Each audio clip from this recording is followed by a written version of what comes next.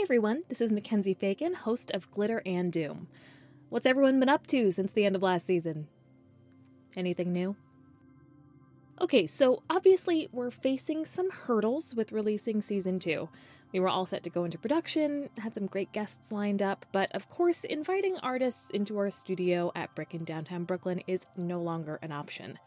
So, we're switching courses for Season 2 of Glitter and Doom. Now with even more Doom!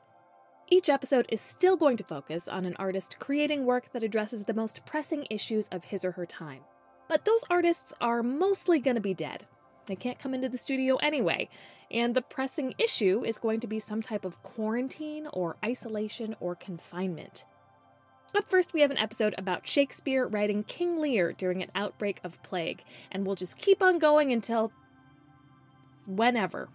We're working on that right now, but in the meantime, if you haven't heard Season 1 of Glitter and Doom, now's your chance.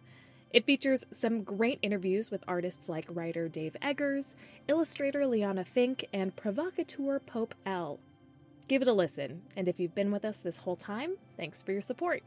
So stay tuned, stay cute, and stay at home. Please.